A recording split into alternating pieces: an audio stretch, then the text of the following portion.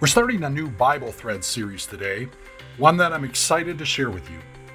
I call it Storylines.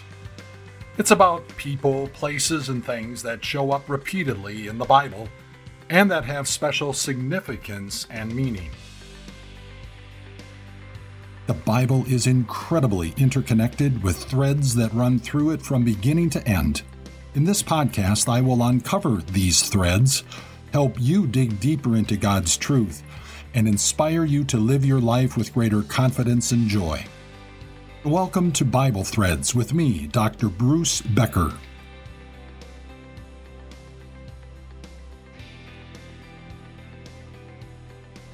The storyline that we're starting this new series with is gardens.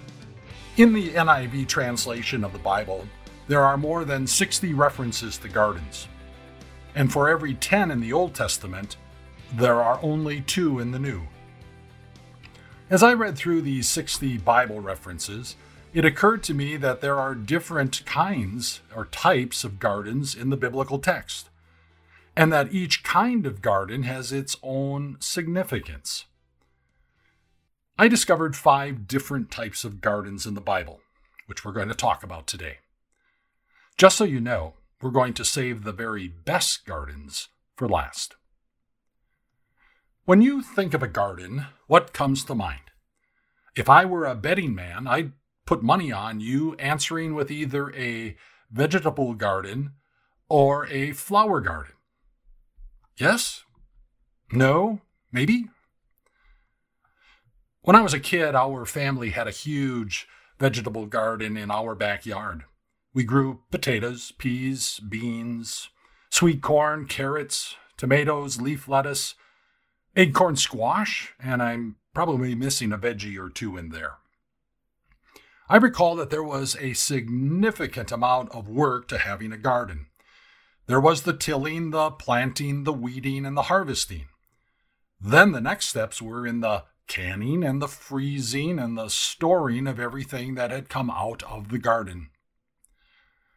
I also remember working in the summer for my aunt and uncle who lived the next town over.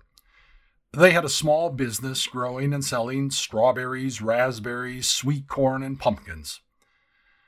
My family hasn't had a vegetable garden for many years, but my wife Linda has a beautiful flower garden in our backyard.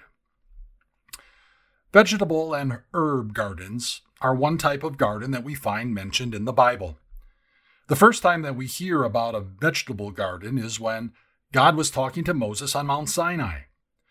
God was describing the land that he had promised to Abraham, Isaac, and Jacob, located between the Mediterranean Sea and the Jordan River, the location of modern-day Israel.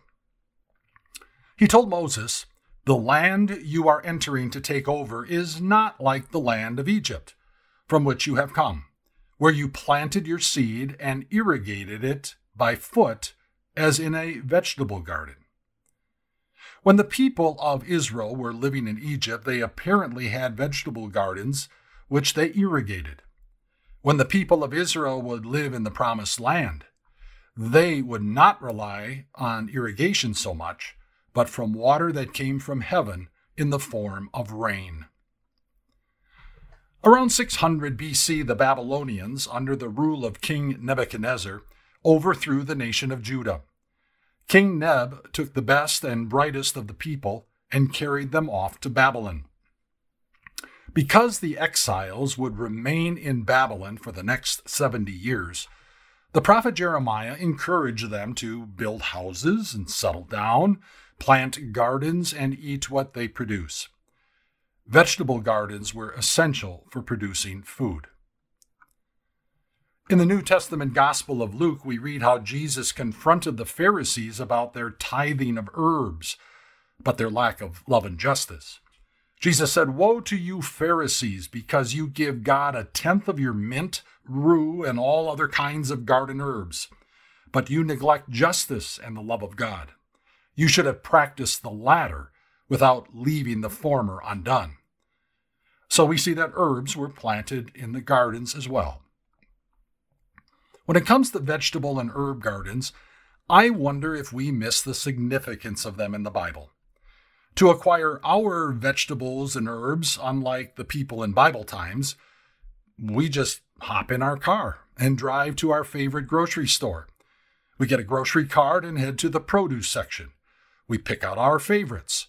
And then we go to one of the produce coolers to get our parsley, sage, rosemary, and thyme.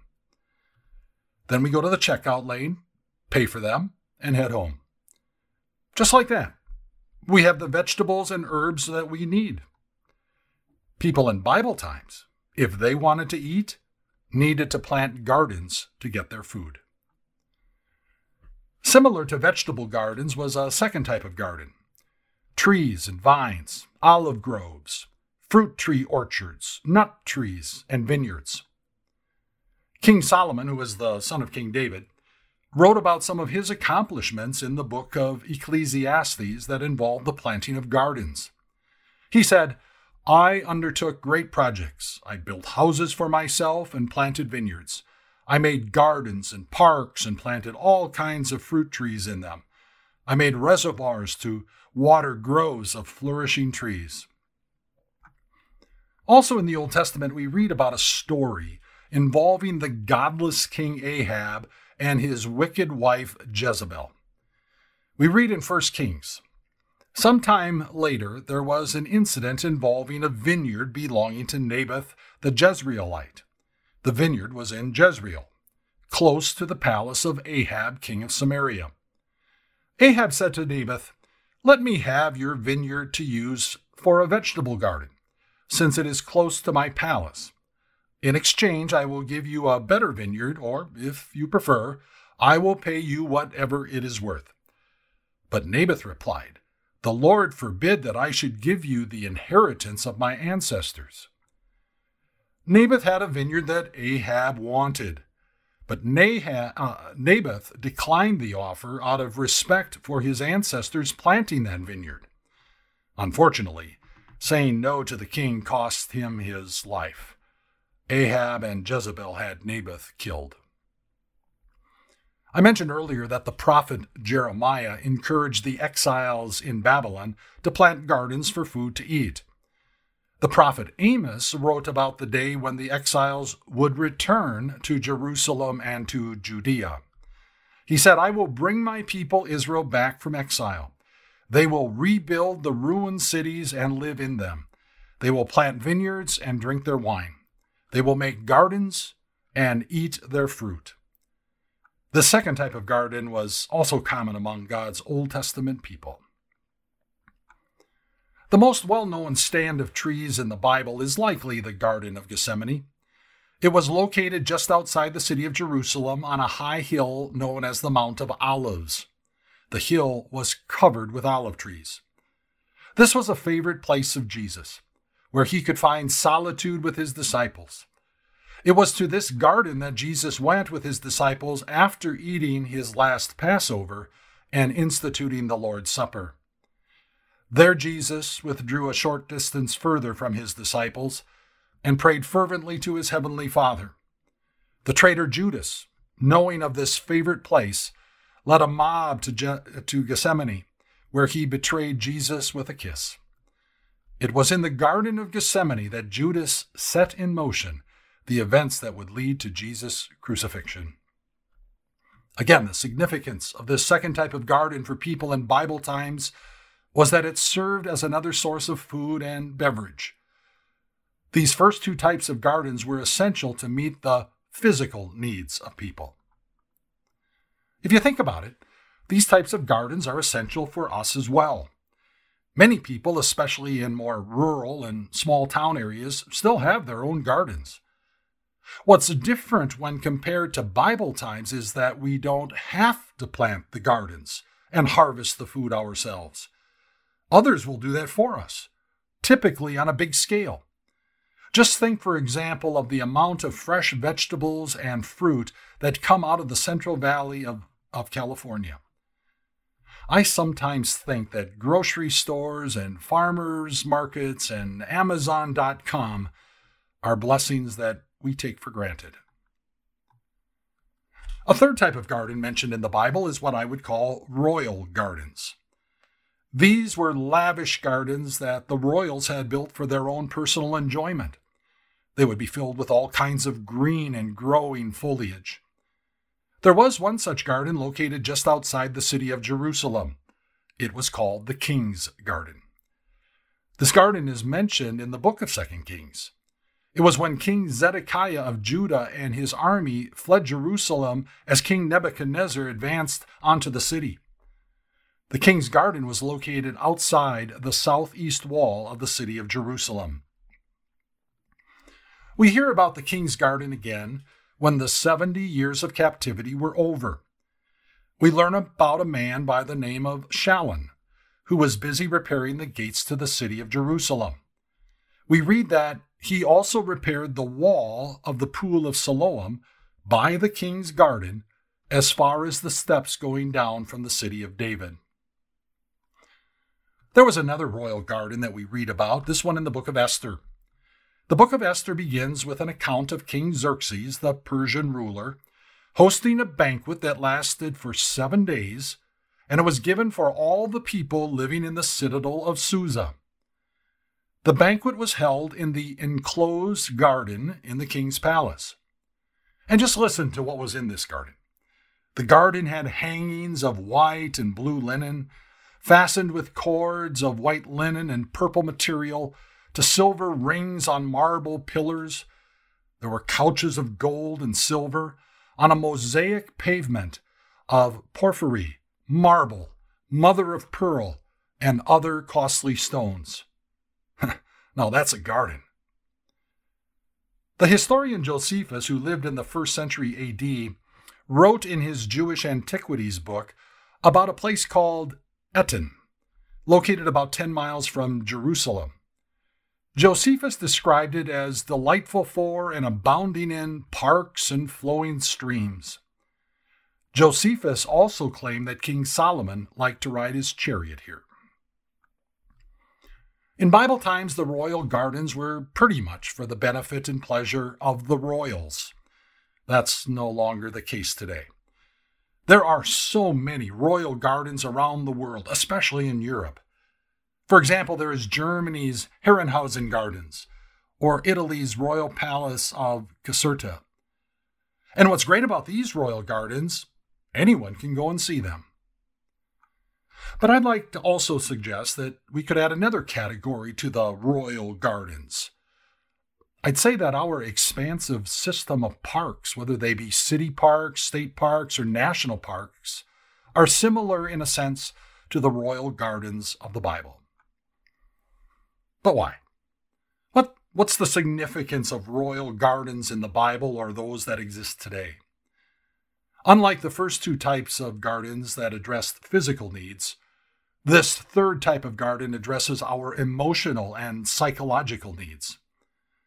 Whether it is seeing God's amazing creation in nature or the meticulously groomed gardens of Europe, they bring a sense of awe, of wonder, of how great our God is. They are spaces for rest and relaxation and a simple enjoyment of the beauty they offer. That brings us to the fourth type of garden that's mentioned in the Bible. At times, gardens were also used as burial places. If we go back to the Old Testament, we meet King Manasseh, king of Judah. Manasseh was the son of King Hezekiah, who was a really good and faithful king. Manasseh was just the opposite. He was one of the most wicked kings of Judah ever. He came to the throne when he was 12 years old, and he ruled for 55 years. When he died, Manasseh was buried in his palace garden, the Garden of Uzzah, and his son Amnon succeeded him. Manasseh's son Amnon was just as wicked as his father. He was 22 when he became king, but only reigned for 2 years because he was assassinated by the king's officials. He too was buried in his tomb in the Garden of Uzzah. You're probably way ahead of me in identifying another burial place in a garden, the Garden Tomb, just outside of Jerusalem. The Gospel of John tells us At the place where Jesus was crucified, there was a garden, and in the garden a new tomb, in which no one had ever been laid. This was the tomb that belonged to Joseph of Arimathea. Joseph and his friend Nicodemus took the dead body of Jesus off the cross, carried him to this garden, and laid him in the tomb. A couple days later, after his resurrection on Easter morning, Jesus came back to this garden and found a woman crying. Jesus asked her, "Woman, why are you crying? Who is it you are looking for?" Thinking he was the gardener, she said, "Sir, if you have carried him away, tell me where you have put him, and I will get him." Jesus said to her, "Mary." She turned toward him and cried out in Aramaic, "Rabboni," which means teacher. Mary was in the garden mourning the loss of her Lord. We call them cemeteries, don't we? Most cemeteries are filled with trees and green grass, with occasional flowers laid at the headstone of the grave. It is a custom for many, when a loved one dies, to have the final committal and internment of the deceased right at the cemetery. It's a garden where people mourn the loss of their loved one's earthly life. But for Christians, it's also a time to rejoice in the promise that just as Jesus rose from the grave, our loved one will too. This fourth type of garden is one that addresses our emotional and spiritual needs. We've saved the best for last, and I think you'll agree. The fifth type of garden is what I would call the paradise gardens. There are two of them. And by the way, it's a Bible thread that begins in Genesis and weaves its way through to the book of Revelation. I'd like to read a few verses of Genesis 2 that talk about this garden. The first one. Now the Lord God had planted a garden in the east, in Eden, and there he put the man he had formed. The Lord God made all kinds of trees grow out of the ground, trees that were pleasing to the eye and good for food. And in the middle of the garden were the tree of life and the tree of the knowledge of good and evil. A river watering the garden flowed from Eden. From there it was separated into 4 headwaters. The Lord God took the man and put him in the Garden of Eden to work it and take care of it. And the Lord God commanded the man, "You are free to eat from any tree in the garden, but you must not eat from the tree of the knowledge of good and evil, for when you eat from it, you will certainly die." The Garden of Eden was perfect. It was paradise. Adam and Eve lived in this perfect garden with God. And in the garden there was a tree of life, and they could eat from any other tree in the garden except just one. And not eating from the forbidden tree would be a way to express their love and thanks to their Creator God who had made life perfect for them. But it didn't last. The rebellious and fallen angel Satan, in the form of a snake, came to tempt them. Now the serpent was more crafty than any of the wild animals the Lord God had made. He said to the woman, "Did God really say you must not eat from any tree in the garden?" The woman said to the serpent, "We may eat fruit from the trees in the garden, but God did say, 'You must not eat fruit from the tree that is in the middle of the garden, and you must not touch it, or you will die.'" Adam and Eve eventually gave in to Satan's temptation, and immediately they knew that what they had done was wrong. Then the man and his wife heard the sound of the Lord God as he was walking in the garden in the cool of the day, and they hid from the Lord God among the trees of the garden. But the Lord God called to the man, "Where are you?" He answered, "I heard you in the garden, and I was afraid, because I was naked, so I hid." Adam and Eve were banished from this paradise garden because of their disobedience of the Lord God, but not before God made them a promise. God promised that in the future he would send someone to crush the head of Satan and restore a perfect relationship between God and mankind. That future person would be Jesus, the Son of God.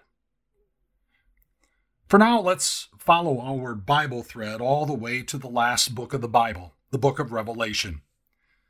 Beginning with chapter 2, the Apostle John wrote 7 letters to 7 churches. The letters contain praise and warnings, blessings and judgments. In the letter that John wrote to the church in Ephesus, he said this: "He who has an ear, let him hear what the Spirit says to the churches. To him who overcomes," in other words, who remain faithful to Jesus, "I will give the right to eat from the tree of life, which is in the paradise of God." Because of Jesus' life, death, and resurrection, he secured for us a restored relationship with our God. Those who believe in Jesus will be able to eat from this tree of life, which is found in the paradise garden, and those who eat of it will live forever. So, what is this paradise garden? What is the paradise of God? Jesus helped us understand it as he was dying on the cross. He told the repentant thief, "Truly I tell you, today you will be with me in paradise," in heaven. Later in the book of Revelation, John sees this paradise and hears a loud voice shouting, "Now the dwelling of God is with mankind, and he will live with them. They will be his people, and God himself will be with them and be their God." The Garden of Eden was the paradise garden that God created at the beginning of the world. When Jesus returns on the last day, he will create new heavens and a new earth where we will live with God, forever. Gardens. One of the storylines in the Bible with significance that goes beyond the word itself. Say, if you have any thoughts or questions about this podcast, email me at bruce@timeofgrace.org. Say, I just have to tell you about something coming up. You know, earlier I mentioned the garden tomb where Jesus was buried on Good Friday and where he talked to Mary on Easter Sunday. Well, on this Easter Sunday in 2021, the Time of Grace television program with Pastor Mike Novotny will be amazing. Pastor Mike will share his Easter message, not from his church, but from the garden tomb in Jerusalem. Really, I'm not kidding. Don't miss it. You can watch it on television, on YouTube, or at timeofgrace.org. Thanks for listening. Join me next time for another episode from our Bible Thread series entitled Storylines. God bless.